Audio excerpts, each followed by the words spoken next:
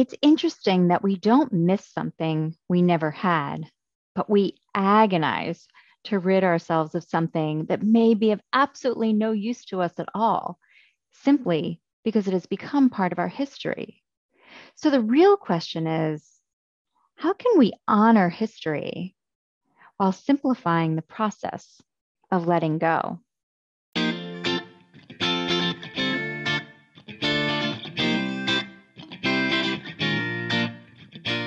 Hi, this is Adina here with today's episode of Courage to be Curious with Adina Tovel. We are talking all month long at Courage to be Curious about the theme of simplicity in our blogs, here on the podcast, in our Curiosity Crusaders program, and certainly in the inner workings of my head.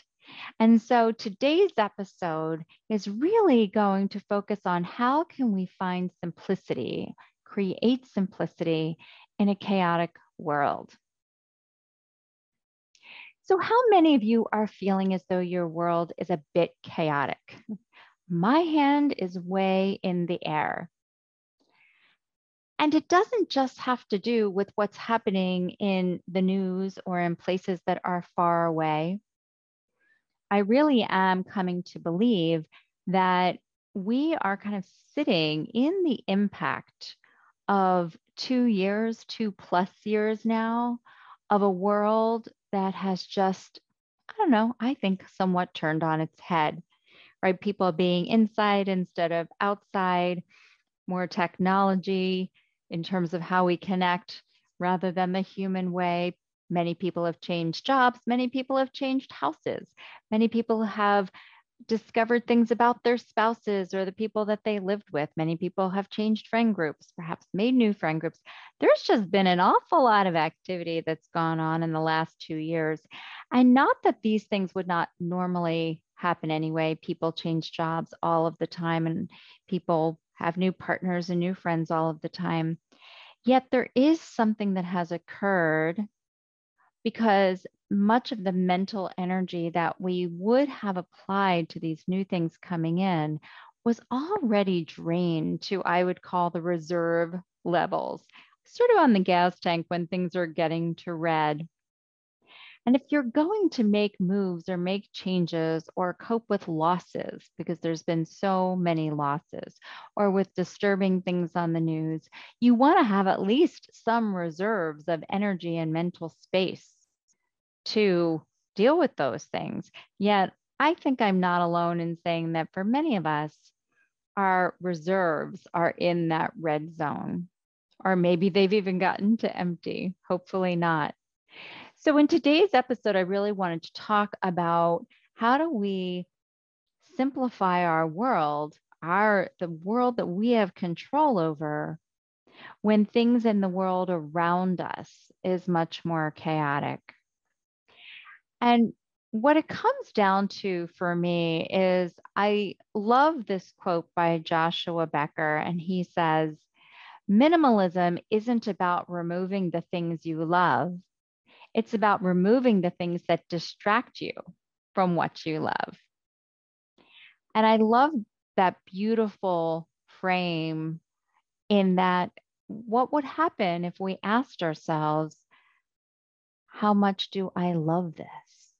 What if we removed things that kept us from feeling that love and connection, whether it's to a person, to a relationship, to a certain time of day, to an object that we have? What if we could remove the distractions and create more space for feeling the love toward that aspect? Because there's another quote that also rings in my head here from Zoe Kim that says, under the influence of clutter, we may underestimate how much time we are giving to less important stuff. And this really resonates with me because, again, when we're not feeling drained, when we're not close to the red zone, when our mental and emotional taps have not already kind of run dry, we can handle a lot of new. We can handle new information. We can even handle difficult information. We can handle all kinds of things happening. But when we're tapped out, when we're in that kind of getting into the red zone, we don't really have the resources. And so in thinking about what Zoe says, do we need or do we even want mental energy going toward things that are really less important? Or do we want as much of the energy that we have available, however much that is, to be going to the things that are truly important and that we truly love? And so in today's episode, I want to talk about what are some of the things we can simplify? What are some of the things that we have control over that we can now make more easeful? And what I've been asking myself this month, especially as I've been sitting every day with this in the Curiosity Crusaders, is okay, let's take one by one, all kinds of things. What can I simplify?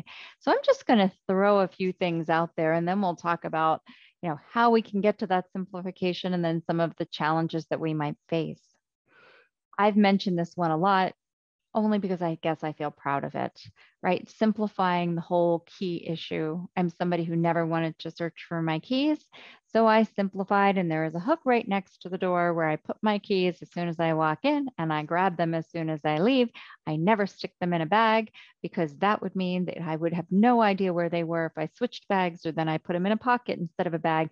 But habit and routine make things simpler. We do the same thing over and over again, the exact same way, they become simpler, and they demand less emotional and cognitive energy from us. Eating. I mean, I face this too. What are we going to make for dinner tonight? But in this day and age where there is just not a lot of spare space for creativity most evenings for me, or even if it's for lunch or for breakfast, I just want a fixed menu. You know what really is wrong?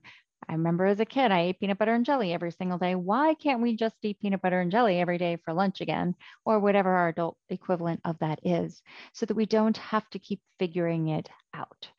So that for me is, how can we simplify eating by making a menu, making a fixed shopping list, taking that whole process down from something we have to think about to something we can just make rote and mechanical? What about how to get a good night's sleep? There, I think, is absolutely nothing more important when we're feeling taxed than ensuring that we get a good night's sleep. And the thing that's kind of cool is that it's almost like, when you had a child, when you had a baby, if you have that, or if you had a pet, your pet would know, like if you go to get the leash, if you have a dog, that it's getting ready to be time to go outside, right? And they start to prepare and get all excited. Or there'd be things like for kids when if they get to go pick out books, they know they're getting ready for bedtime. And it starts to signal all these systems in the body that says, oh, right, this is the thing we're about to do. And as adults, somehow or another, many of us have lost sight of that. And we don't get good sleep because our body has not actually been signaled to prepare for sleep. I can feel a dramatic difference between the days that I follow my pre-bedtime ritual and the days that I might squeeze in a little extra work late, and then lie in bed and can't fall asleep, or fall asleep like a lead weight falling to the bottom of the ocean, but then wake up in the middle of the night. Or if I've eaten too late, or if I've taken a hot shower versus not taking a hot shower, right? There's things that we can do in ritual form. We do it the same way every time. And then it just takes the thought process out of it. What am I supposed to do? How am I going to get a good night's sleep again? We no longer have to think about all of that. We can simplify it. And so there's so much good information out there. Shut down the screens, take that bath or that hot shower, journal before bed, do prayer before bed, get into certain clothes, don't let things into your bedroom. There's my wonderful colleague, Adrienne Cotton from Alexandria Wellness, teaches entire programs to corporations on this, how we can get better sleep. And a lot of it focuses on develop the right routine, make it simpler. Clothing. Could we simplify our clothing by simply just choosing the outfits at the beginning of the week? Or, as some people have done, making sure we always have the same thing to wear, the same kind of thing. If you like it, buy 5 of them, wear one every day, and be done with it. I do have a colleague who wears black and white. The top may vary between black and white, and the bottom might vary between black and white, but almost every day. Another colleague, when they were going through an illness, that always wore the same kind of shirt and the same kind of pants, just because it wasn't worth the mental energy to figure out what to wear anymore. And what about our schedule? Making that as simple as we can. So really the invitation is to look at these different aspects of our lives and say, how can we simplify by simply putting them into a routine and sticking to it and saying, this isn't the moment for creativity in that aspect of my life. This isn't the moment to have to worry about what to put together for dinner or any of those things. This is the moment just to have a plan and follow the plan, because my reserve energy is in the red zone and I don't need to think about this. It's just not important enough. Then we move to the aspect of the things we have. I'm currently right now setting up a new space in my world, a new physical space. And I'm very aware of this intense need to keep it as sparse and simple as possible. My world feels very full, and I want a space that is going to reflect back simplicity, elegance, and ease. Yet it's much easier to not put something in than it is to get rid of things. And it's interesting. Here's what I've been thinking about. It's interesting that we don't miss something that we never had, but we agonize to rid ourselves of something that may be of absolutely no use to us anymore, simply because it has become part of our history. So the real question we need to ask ourselves is, how can we honor this history while simplifying the process of letting go? And so it's easier to set up my space that has nothing in it and just choose to put less. What about spaces that are already filled with things? How do we let go of them? My daughters and I had a very interesting ritual when they were young, because I had heard from many friends about just like boxes and boxes they had of every picture their child had ever drawn or every school project they had ever made. And I knew I didn't want my house filled with that. And yet it was really important for me to keep treasures from their childhood too. So we created a ritual, some of you have heard me talk about this before, of keeping boxes. And we created keeping boxes. Each one got a keeping box and they got to decide what went in there. But when the keeping box was full, they needed to go in and they needed to get rid of it, rid of something, and make room for the new things. And here's what I learned from watching my daughters manage their keeping boxes. They would literally take everything out of the box and they would put it all over the floor. And then they would go by one through each piece. And they would kind of like pick it up and say, how does this feel? How attached do I feel to this right now?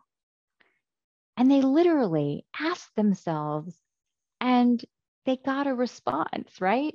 Their body sort of said, yeah, no, that was nice, but it doesn't feel so important anymore. And then other things would pop out and say, no, this still feels really meaningful to me. And they would put that back in the box. And I was fascinated at how they didn't struggle over it. They just let the process happen. And so as we're going through things, let's keep in mind that minimalism and ridding ourselves of things is not about discarding the things that we love. It's about removing the things that distract us from what we love. And so whatever space we're looking to clear, can we lay everything out? Can we pretend that we're children again? Can we lift each one up and say, does this make my whole body sort of say, yes, Or is this like, that was kind of cool, but maybe I don't need it for another 20 years in the event that I might want to look at it or read it or touch it again in some future time. Or my third grandchild twice removed might want to as well. So, I invite you to practice what my kids seem to be able to do so easily and naturally.